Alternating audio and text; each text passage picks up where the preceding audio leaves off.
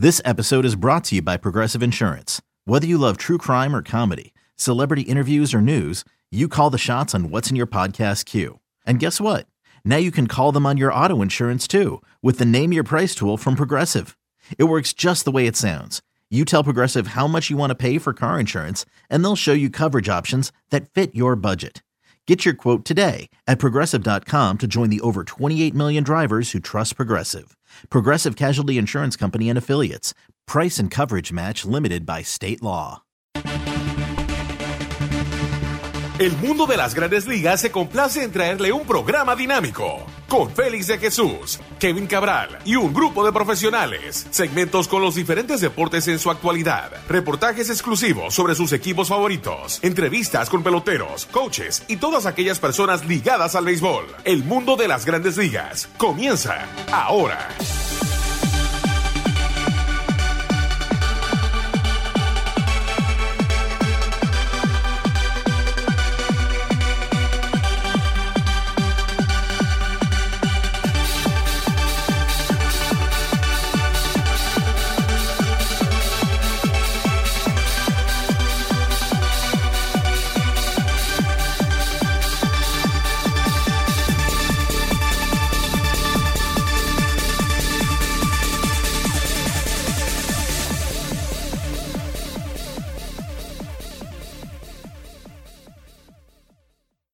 Bienvenidos a otra emisión de su programa El Mundo de las Grandes Ligas por sus portales m.com y lasmayores.com. Recuerden, el podcast se puede bajar donde ustedes bajan su podcast favorito. Ahí está El Mundo de las Grandes Ligas. También recuerden que tenemos el podcast en inglés también. The World of the Big Leagues también se encuentra en los diferentes medios a donde ustedes bajan su podcast.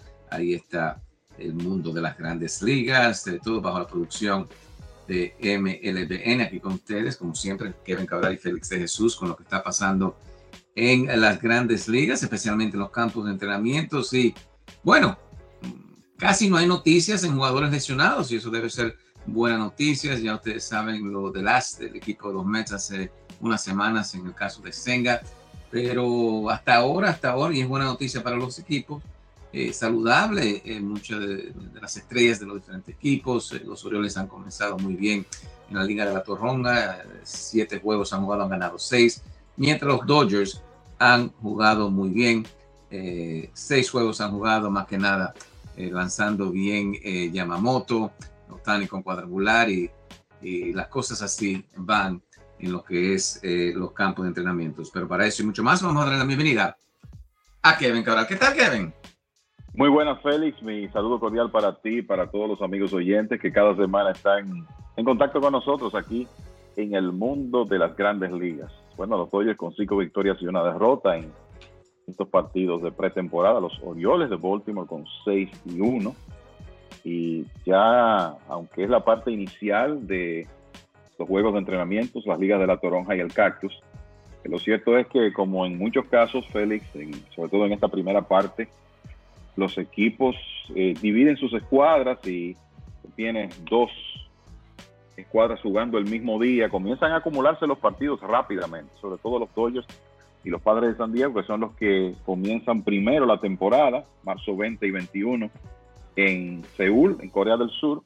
Pues tienen que prepararse más temprano. Ya los Padres han jugado 8 partidos, tienen 4-4, los Dodgers 6, igual que otros equipos que también tienen entre 6 y 7 partidos jugados en esta primavera. Y como tú dices, hasta ahora, afortunadamente, pocas informaciones de lesiones. No es que no existan, hay algunas. Hay preocupación, por ejemplo, en el campo de entrenamientos de los Marineros de Seattle por la lesión de su relevista Matt Brash, uno de los hombres claves en ese bullpen, que parece que va a perder por lo menos una parte significativa de la temporada. Ese es un nombre, jugador que ahora mismo está lastimado, pero como que no hemos tenido hasta ahora, y esperamos que las cosas se mantengan así, ninguna información de una lesión, digamos, catastrófica, una tomillón o algo por el estilo. Así que ya veremos cómo van las cosas, sobre todo a medida que van pasando los días y los jugadores comienzan a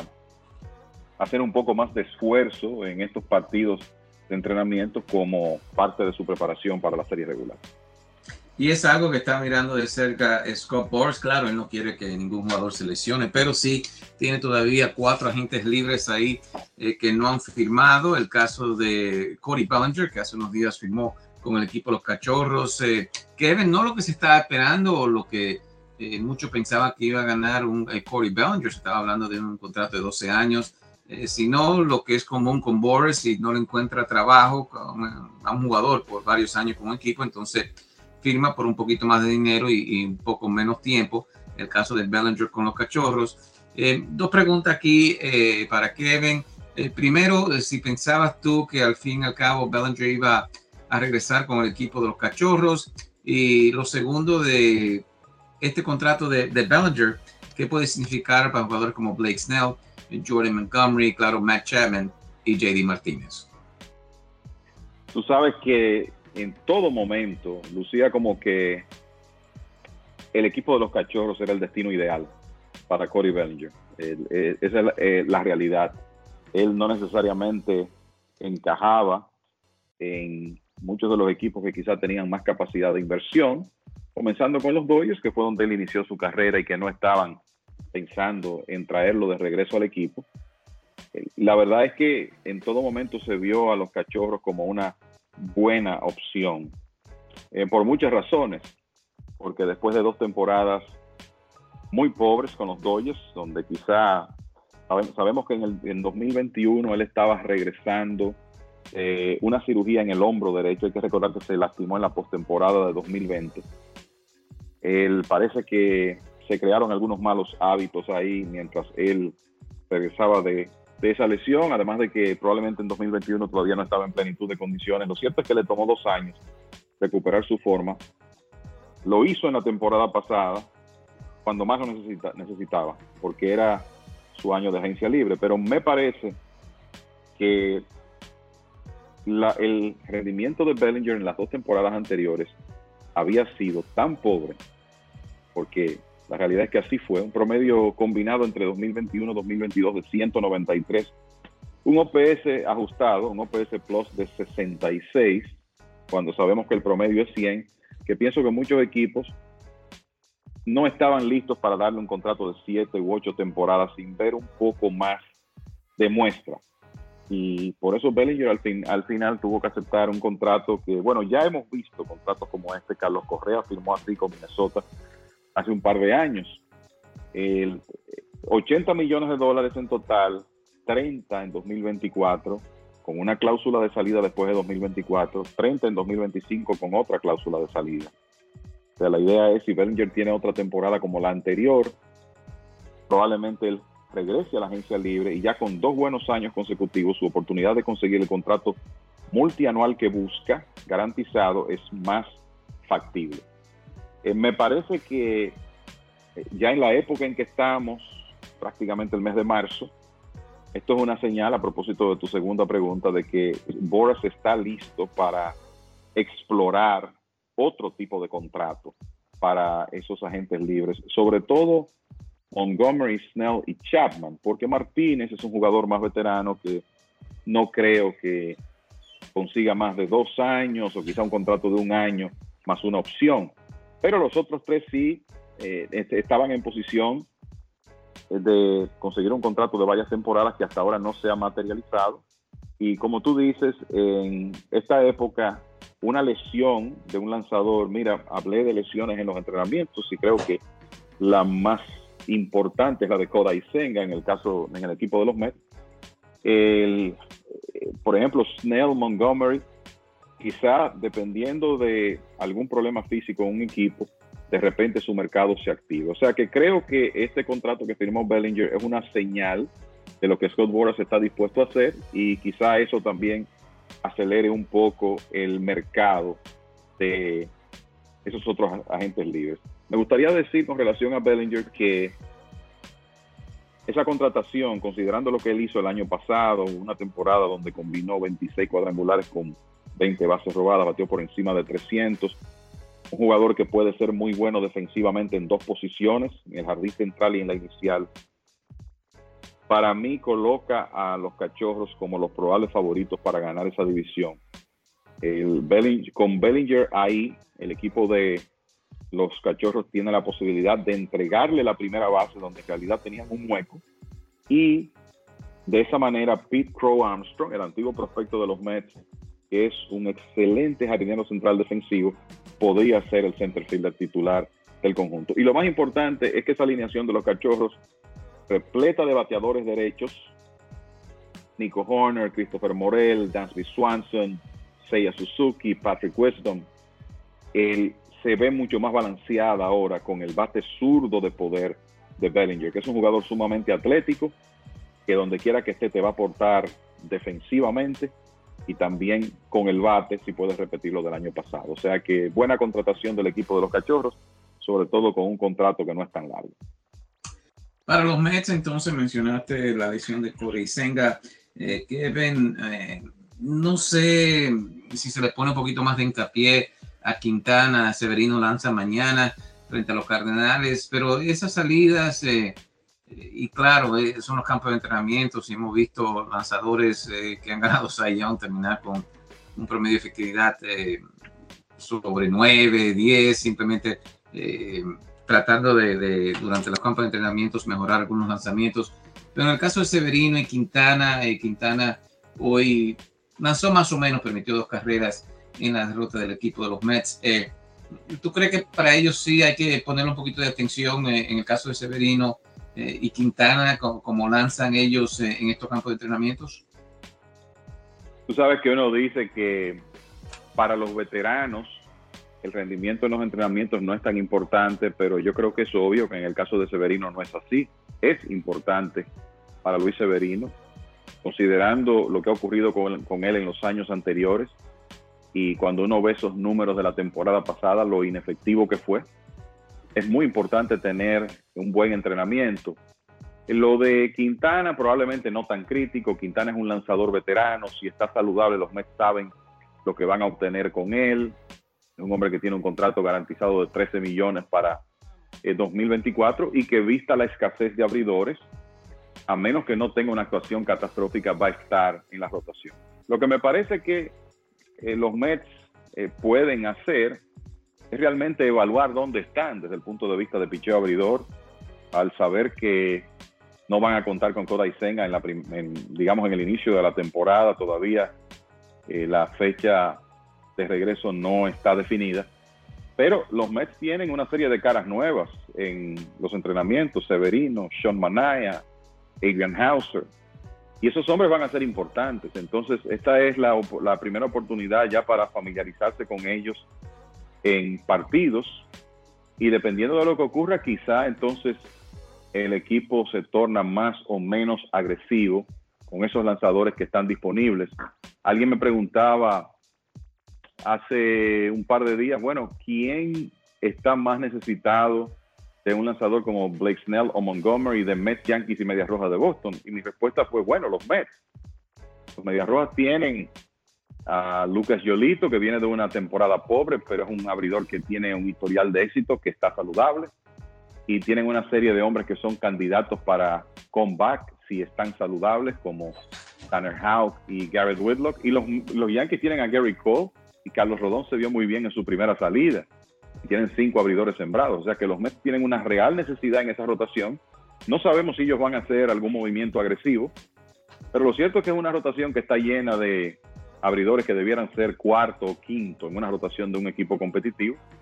La excepción en cuanto a talento es Severino, y hay que ver si él puede regresar, por lo menos acercarse a lo que vimos de él con los Yankees en sus mejores momentos, porque entonces sería un número 1, número 2 que los Mets necesitan bastante en este momento. Mirando hoy, por cierto, hablando de los Yankees, hoy empatan con el equipo de los Marlins 0-0. 2 hits solamente para los Yankees, con casi su equipo completo, ¿no? Meji jugó en ese juego, Torres, Rizzo, Giancarlo Stanton, el Verdugo, Volpi, solamente 2 hits conectó el equipo de los Yankees. Los Marlins tampoco conectaron nada más 5, pero no fue contra Cy Young, sino fue frente a Weathers, Roberts, Bender, algunos de los nombres que lanzaron el día de hoy. y otra vez lo achacamos, ¿no?, a simplemente campo de entrenamientos. Pero en el caso de Stanton, Kevin, por lo menos uno quiere ver un poquito de poder, no solamente son 5 turnos, pero es siempre bueno. ¿Tú crees que Stanton también cae en eso de los Mets mirar de cerca a Severino, a Quintana, y los Yankees mirar de cerca a Stanton, que por cierto rebajó bastante, y dice que va a ser más atlético este año en vez de la musculatura que ha aportado? ¿Qué piensa de eso de Stanton? ¿También tiene él que demostrar un poco también? Mira, Félix, con la importancia que un Stanton saludable puede tener en la alineación de los Yankees y con el salario que tiene, me parece que él puede irse de 35-3 y va a jugar como quiera con el equipo de los Yankees. Esa es la realidad. Yo creo que la esperanza de los Yankees es que el hecho de que Stanton se presentó con un físico modificado, con menos libras, él dice que más atlético, le pueda permitir evadir un poco la lista de lesionados, porque a mí me parece que todavía Giancarlo Stanton, si puede mantenerse en el terreno, va a poner los números.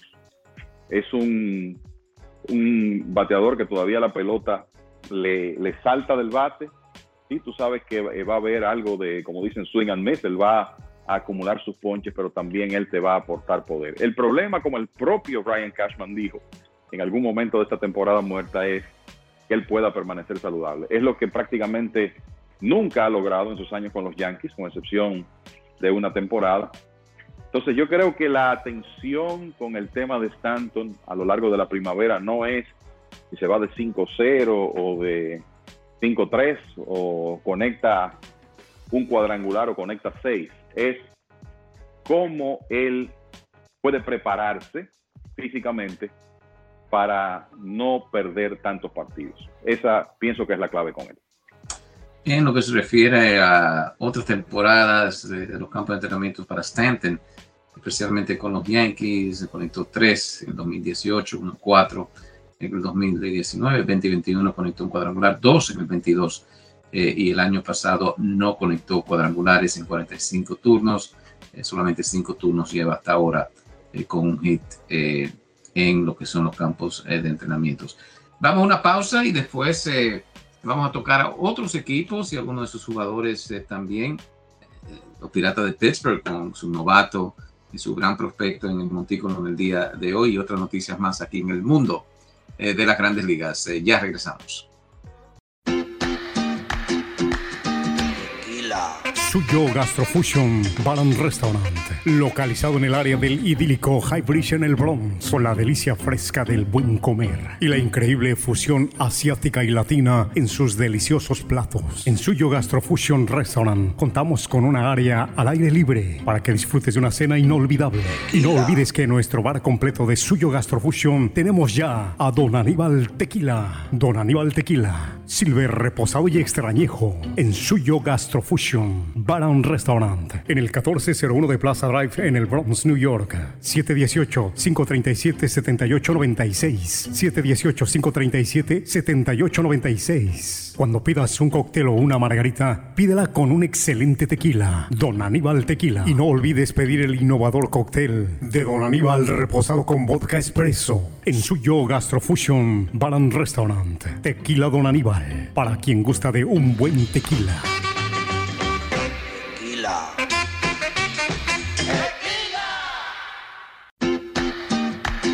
Don Aníbal Tequila, ahora con su línea completa en Port Chester. Don Aníbal Tequila, Silver, reposado, miniatura y extrañejo 8 años. Don Aníbal Tequila en King Street Wine and Liquors, ubicado en el 4 King Street en Port Chester, New York. King Street Wine and Liquors, un local familiar para que hable con Anthony o con su señor padre, Don Rafael Brito, y pregunte por Don Aníbal Tequila.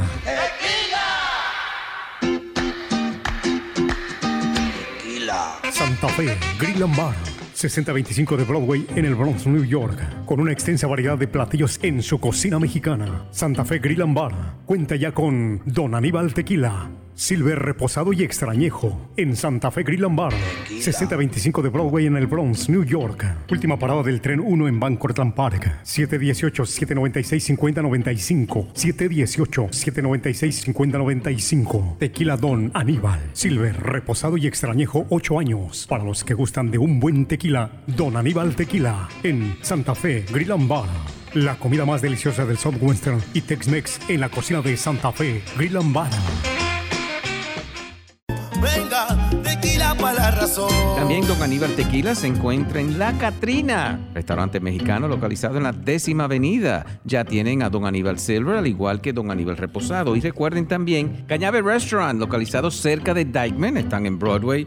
Y también Tin Marín Tapas, que se encuentran en Riverdale. Su dueño Henry González ahí lo ayuda también con Don Aníbal Silver, al igual que el Reposado.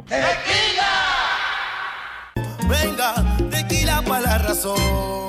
Don Aníbal Tequila se encuentra en International Wine and Spirits, al frente de la Universidad de Colombia. Tequila Don Aníbal Silver en International Wine and Spirits. Recuerden que Don Aníbal Tequila se encuentra en Tenafly, New Jersey, en Fine Wine and Spirits. Ahí su manager es Kim. Don Aníbal Tequila, Silver y Extrañejo. Y también ya se encuentra Don Aníbal en Golden Liquors, localizado en el 7119 de Bergen Line Avenue en North Bergen, New Jersey. Tequila.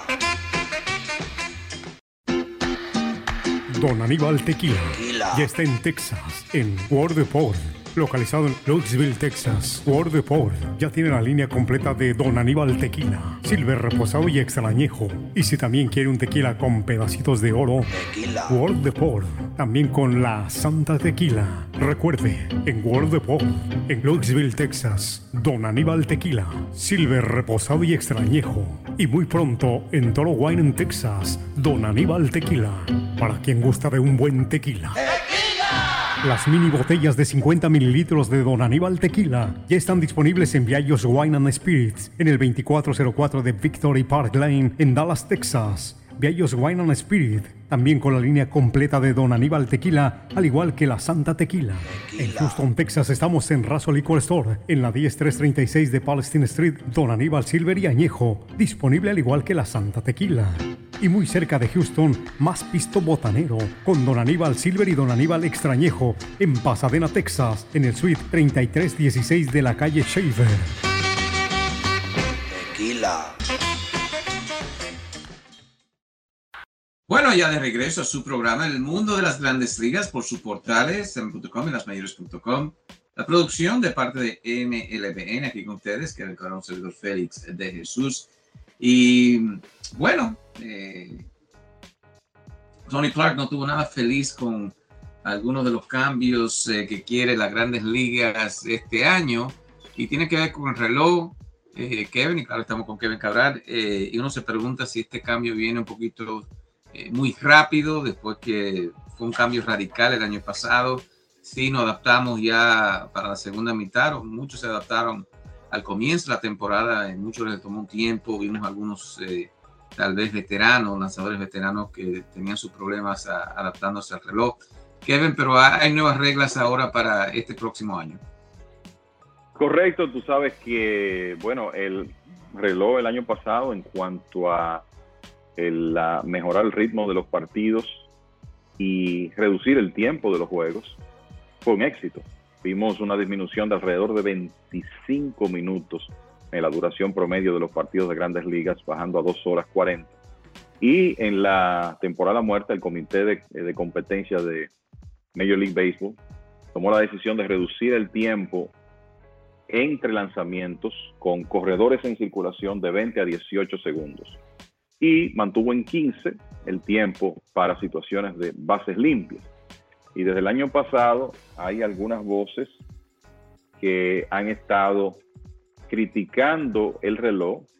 Me refiero a voces dentro de los jugadores porque entienden que esto podría provocar un incremento en las lesiones de los lanzadores. La realidad es que el año pasado se vio digamos que el 2023 no fue un buen año en términos de cirugías Tommy John, que hubo que hacer un total de 30, incluyendo a hombres muy importantes como Shohei Ohtani, Sandy Alcántara, Shane McClanahan, entre otros.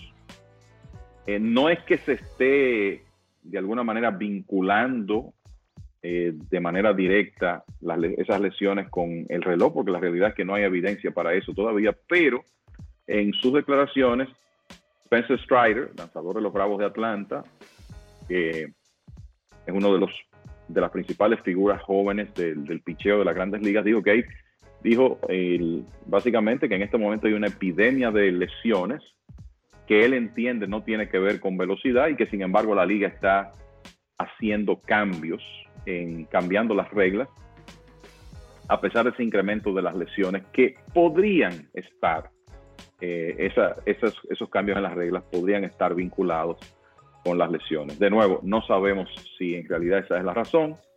No hay información suficiente todavía para llegar a ese tipo de conclusión, pero lo cierto es que Strider se quejó del tema del reloj, de limitar la cantidad de lanzadores en el roster. Ahora vi una noticia por ahí de que podría haber un movimiento hacia permitirle a los equipos solo 12 lanzadores en lugar de 13 para tratar de enfatizar un poco el rol del lanzador abridor, que en realidad pienso que desde ciertos puntos de vista es necesario.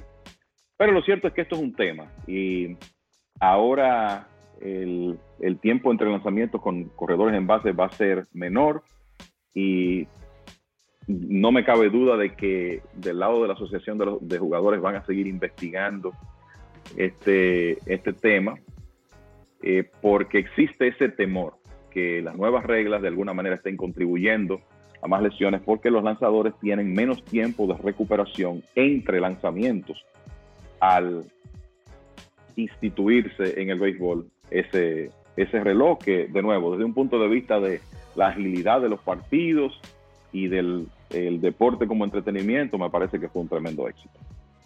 Los puntos que tocaste ahí, Kevin, especialmente que quieren que los lanzadores abridores entren mucho más en el juego, que claro, salgan más tarde en el partido. Pero no sé cuántas veces he visto que un lanzador llega a 4 2/3 o se enfrenta por tercera vez a un jugador y no puede terminar ese inning para conseguir la victoria. O sea, yo creo que, y más la filosofía que ahora hay, que muchos managers, coaches y los que están arriba en la gerencia no quieren que se enfrenten 3 veces a un jugador, porque de verdad uno mira y como que no le ha dado resultado últimamente a los lanzadores, excepto algunos como Cole y otros lanzadores de primera. ¿Tú crees que sí, que si bajan a 12 esto va a cambiar, de que ellos le digan, bueno, tienen que lanzar por lo menos 5 entradas, porque si no se va a agotar nuestro bullpen? Mira, lo primero es que te puedo decir que desde mi punto de vista, el béisbol necesita más Gary Cole, necesita más Justin Verlander, necesita más Max Scherzer. Y no se está haciendo nada para lograr eso. En realidad, como tú dices, lo que hemos visto es un proceso donde se les resta importancia al abridor, porque los abridores permanecen menos tiempo en el montículo por el tema de que, bueno, si ya le dio 2 vueltas a la alineación, yo prefiero traer un relevista que tire 98 millas y no que ya los bateadores que han visto ese lanzador 2 veces lo puedan ver en una tercera ocasión. Lo que ocurre es que si tú tienes un relevista menos disponible, ¿verdad? Tú tienes una rotación de 5 en Grandes Ligas, lo que quiere decir que con un límite de 12 lanzadores tú vas a tener un máximo de 7 en tu roster. Y esa reducción, yo no tengo dudas de que va a provocar que en muchos casos los dirigentes necesiten que sus abridores lleguen un poco más lejos.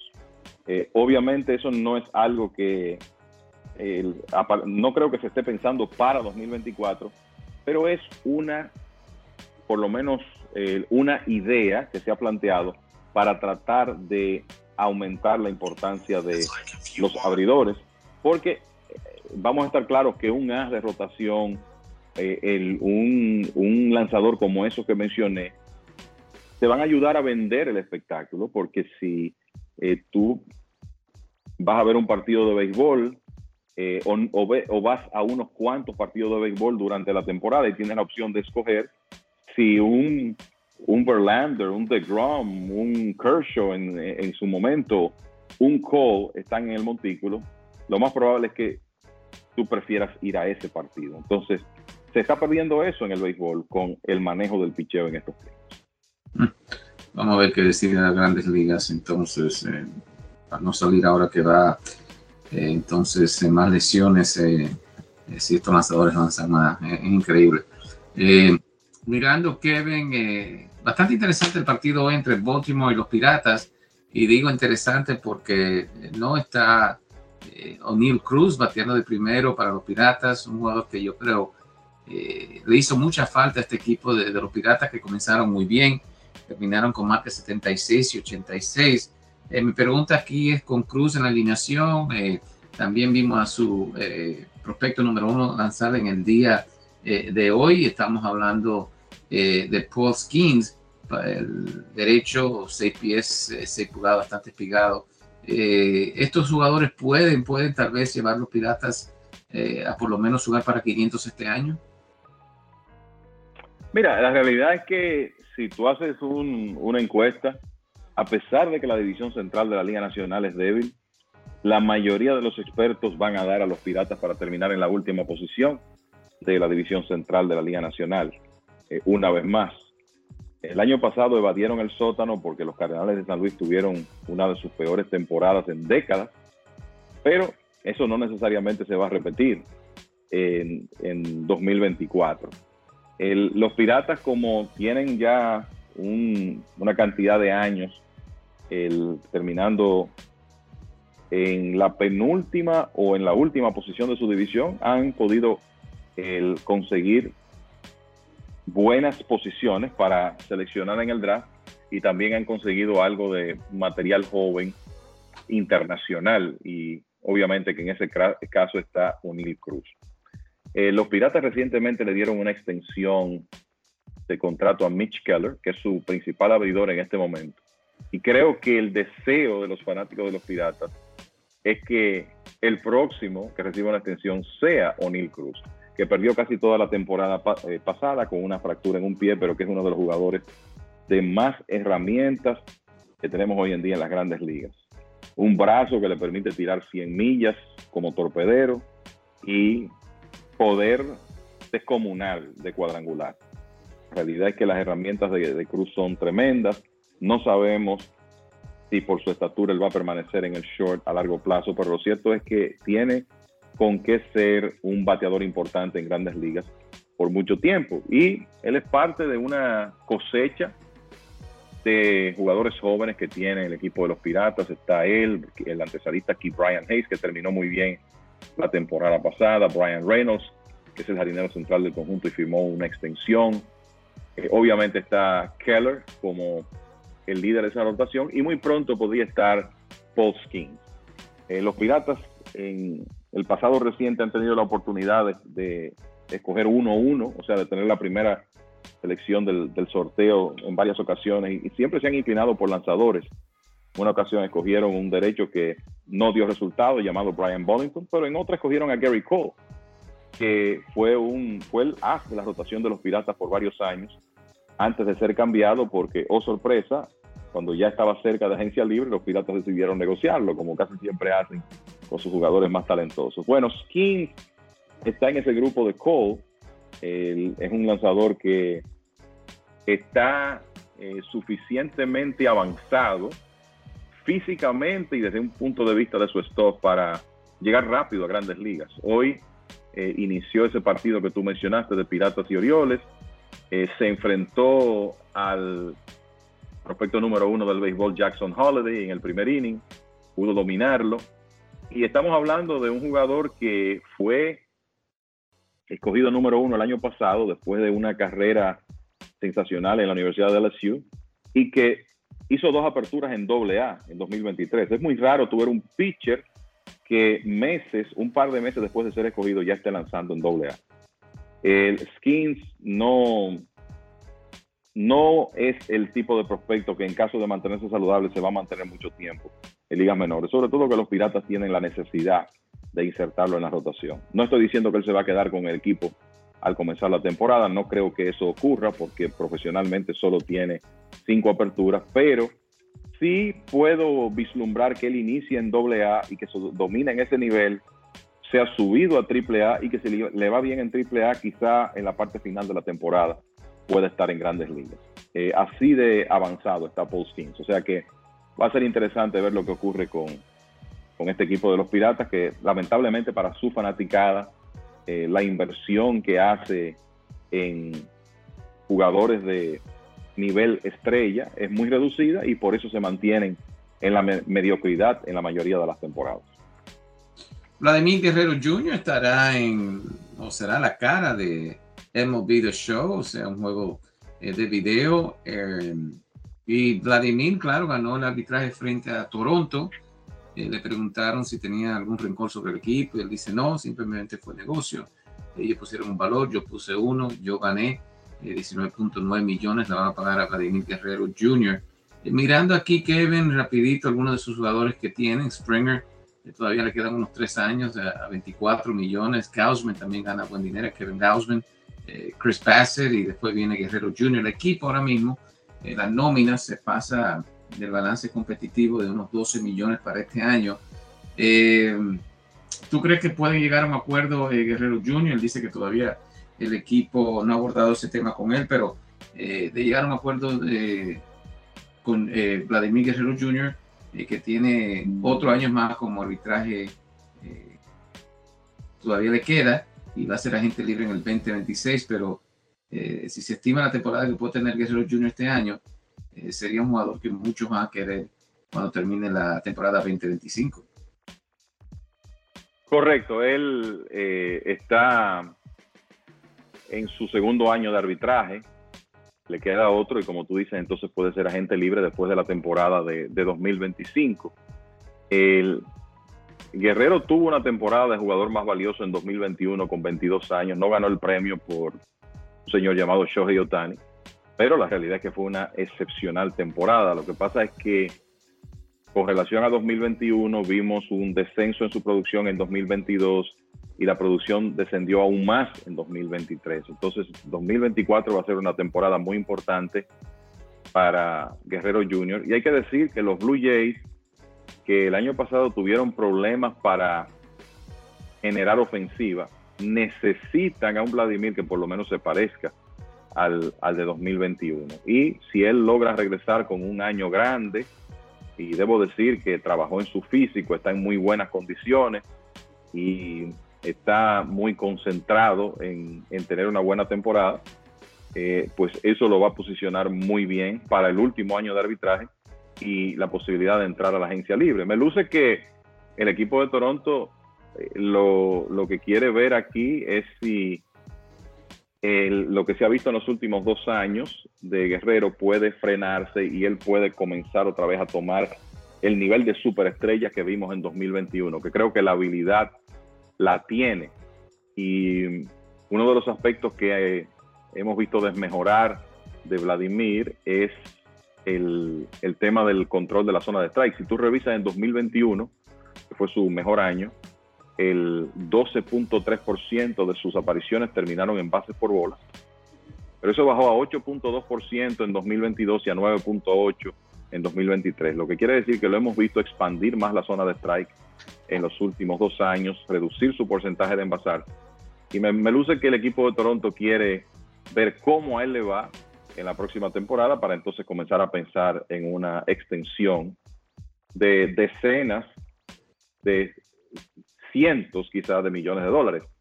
Y hay que decir, Félix, que el poder económico Toronto lo tiene.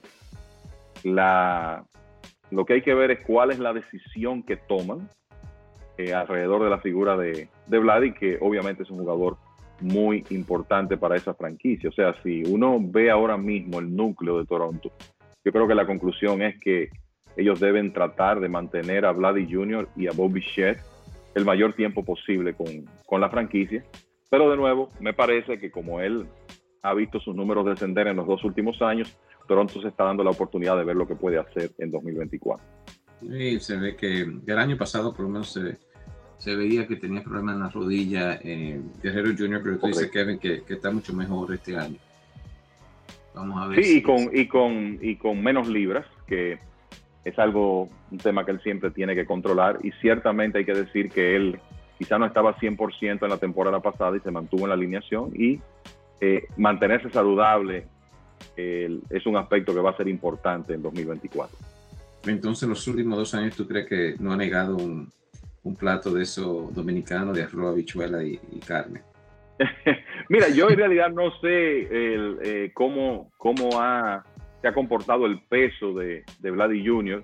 en esos años. Lo cierto, lo que te puedo decir es que ahora se ve en mejor condición física que como terminó la temporada pasada, quizá porque ahora, si sus piernas están mejor, tuvo más tiempo de trabajar y de prepararse en ese sentido. Los Rays de Tampa anuncian el día de hoy que, bueno, va a estar fuera de acción unos 6 días. Josh Lowe, este muchacho, el año pasado, fue, como dicen, el breakout year, disparando 20 cuadrangulares, muy buen bateo, 83 carreras impulsadas. Kevin, y este es un equipo que, bueno, los últimos 2 años han sufrido del picheo de varios lanzadores que tuvieron que hacerse la Tommy John, pero este es un equipo que a la ofensiva sacan la mayor producción, y si Lowe, que tiene problemas en la cadera, tiene algún problema, esto puede ser fatal para este equipo de Tampa, que, bueno, trata de sacarle 110% a cada jugador que tiene. Inicialmente, por lo menos, se dice que el problema no es grave y que esto es más que nada precaución. Ojalá sea así, porque lo cierto es que el Lowe es muy importante para el equipo de los Rays. Creo que su actuación el año pasado fue subestimada. O sea, estamos hablando de un hombre que bateó 292, casi 300, con un slogan de 500, pegó 20 cuadrangulares y 33 dobles y se robó 32 bases. O sea, él fue una de las piezas más importantes en esa alineación de los Rays, junto con Yandy Díaz, Randy Arozarena y los demás. Wander Franco mientras estuvo ahí. Entonces, tener a Lowe en la alineación, en la mayoría de los partidos, él va a jugar siempre contra derechos y frecuentemente contra zurdos. No hay duda que es muy importante. Además de que Lowe es un jugador que puede darle un respiro a José Siri un día en el jardín central, aunque esa no sea su posición de todos los días. Y de nuevo es una muy buena combinación de poder y velocidad. Un jugador sumamente atlético que definitivamente es clave para el equipo de los Rays de cara a la temporada de 2024. Caminero hoy, el gran prospecto, conectó un hit y está bateando 4.29 en los campos de entrenamientos. Estamos hablando de Junior Caminero, hoy jugando la tercera base. Bueno, Kevin, llegamos a otra entrega del programa El Mundo de las Grandes Ligas. ¿Algunos comentarios finales? Mira, Félix, yo creo que es importante mencionar, a propósito que tú hablas de los Rays, que el fin de semana de los días 9 y 10 de marzo, o sea que es el fin de semana de la próxima semana, Rays y Medias Rojas de Boston estarán en República Dominicana jugando una serie de 2 partidos. Esto es parte del proyecto de internacionalización del béisbol. Ya en 2020 también hubo unos partidos de entrenamiento aquí entre Minnesota y Medias Blancas de Chicago. Así que hay mucha expectativa con esos juegos que se celebrarán en el Estadio Quisqueya de Santo Domingo. Inclusive se va a jugar ahí el sábado con un inicio a las 6 de la tarde, hora dominicana, 5 hora del este. Se va a jugar el primer partido en horario nocturno de Grandes Ligas, entrenamientos en la Liga Dominicana en bastante tiempo. Así que imaginamos que vamos a ver muy buenas asistencias en el Estadio Quisqueya. Los Medias Rojas de Boston es un equipo muy popular en República Dominicana. Los Rays tienen una representación latina bastante interesante, así que incluyendo obviamente dominicanos. El caso de José Siri, van a tener a Met Rosario, que seguro van a hacer el viaje los dos. O sea que debe ser una actividad con mucho público aquí en República Dominicana. Y mencionaste el 9 y 10 de marzo. Así es, sábado 9 a las 6 hora dominicana y domingo 10 a la 1 de la tarde hora dominicana. Bueno, ya debe ser hora del este también, porque me parece que el 10 de marzo ya estaremos otra vez con un poquito más de sol, porque se necesita bastante aquí Exacto. En este del país. Sí, Exacto. El juego del sábado 9 será a las 6, 5 horas del este, pero ya el del domingo será a la 1 de la tarde, tanto en República Dominicana como en el este de Estados Unidos. Los Reyes también firman de regreso Francisco Mejía, que lució bien, Kevin. Él jugó en las ligas invernales. Yo creo que batió un poco también, ¿no? Jugó una buena serie final con el equipo de los Tigres del Licey, conectó unos batazos importantes. Yo te diría que fue su mejor momento ofensivo en la liga, y con Mejía se dio un caso extraño porque él inició los entrenamientos con los Serafines de Anaheim y después fue dejado libre porque parece que había un interés del propio Mejía de regresar a los Rays. Los Rays no tenían mucha profundidad en la receptoría. De hecho, al comenzar los entrenamientos solo tenían un catcher, René Pinto, en su roster de 40, y entonces decidieron traer a Mejía nuevamente. O sea que creo que ahí hubo como un mutuo interés del jugador y del equipo de volver a juntarse. Bueno, perfecto. Le deseamos lo mejor a Francisco Mejía. Y también a nuestros oyentes que tengan una buena semana. Nosotros estaremos con ustedes la próxima semana aquí en su programa El Mundo de las Grandes Ligas.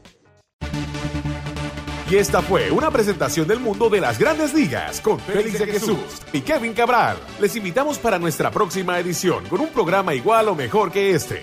Muchas gracias por sintonizar El Mundo de las Grandes Ligas.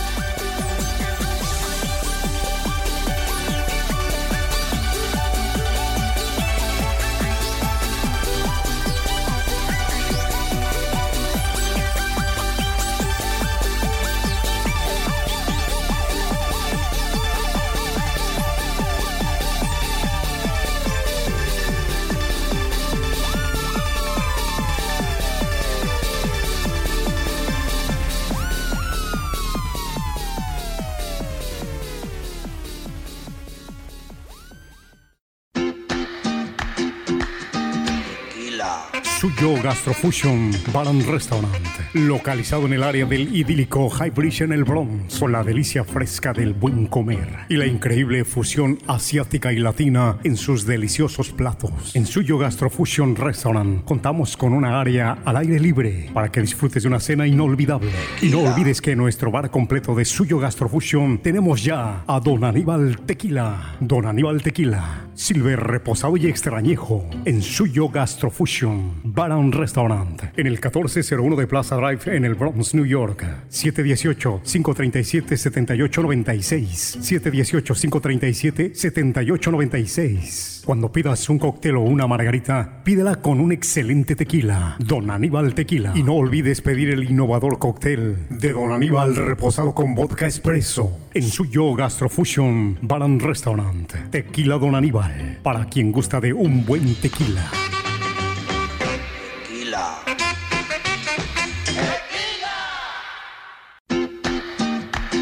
Don Aníbal Tequila, ahora con su línea completa en Port Chester. Don Aníbal Tequila, Silver reposado, miniatura y extrañejo 8 años. Don Aníbal Tequila en King Street Wine and Liquors, ubicado en el 4 King Street en Port Chester, New York. King Street Wine and Liquors, un local familiar para que hable con Anthony o con su señor padre, Don Rafael Brito, y pregunte por Don Aníbal Tequila.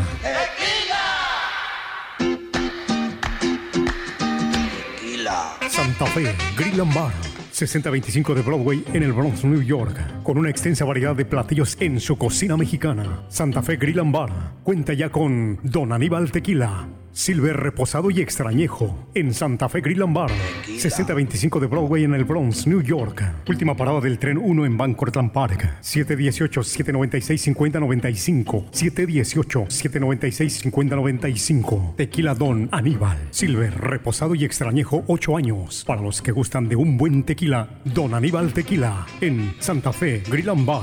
La comida más deliciosa del Southwestern y Tex-Mex en la cocina de Santa Fe Grill and Bar. Venga, tequila para la razón. También Don Aníbal Tequila se encuentra en La Catrina, restaurante mexicano localizado en la 10ª Avenida. Ya tienen a Don Aníbal Silver, al igual que Don Aníbal Reposado. Y recuerden también Cañabe Restaurant, localizado cerca de Dykeman, están en Broadway. Y también Tin Marín Tapas, que se encuentran en Riverdale. Su dueño Henry González, ahí lo ayuda también con Don Aníbal Silver, al igual que el Reposado. Venga, tequila pa' la razón.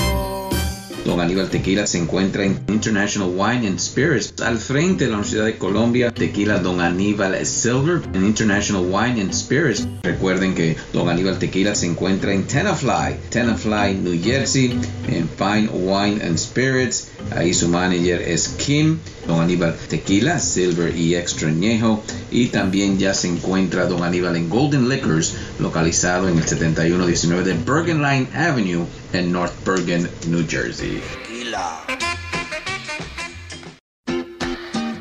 Don Aníbal Tequila ya está en Texas, en Waterport, localizado en Louisville, Texas. Waterport ya tiene la línea completa de Don Aníbal Tequila, Silver Reposado y Extra Añejo. Y si también quiere un tequila con pedacitos de oro, Waterport también con la Santa Tequila. Recuerde, en Waterport, en Louisville, Texas, Don Aníbal Tequila, Silver Reposado y Extra Añejo. Y muy pronto en Toro Wine en Texas, Don Aníbal Tequila, para quien gusta de un buen tequila. Las mini botellas de 50 mililitros de Don Aníbal Tequila ya están disponibles en Viallos Wine and Spirits en el 2404 de Victory Park Lane en Dallas, Texas. Viallos Wine and Spirit, también con la línea completa de Don Aníbal Tequila, al igual que la Santa Tequila. En Houston, Texas, estamos en Razo Liquor Store, en la 10336 de Palestine Street, Don Aníbal Silver y Añejo, disponible al igual que la Santa Tequila. Y muy cerca de Houston, más pisto botanero, con Don Aníbal Silver y Don Aníbal Extra Añejo, en Pasadena, Texas, en el suite 3316 de la calle Shaver. Tequila.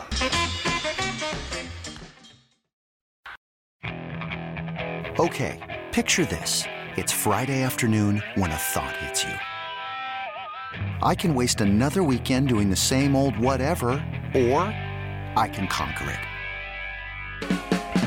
I can hop into my all-new Hyundai Santa Fe and hit the road. Any road. The steeper, the better.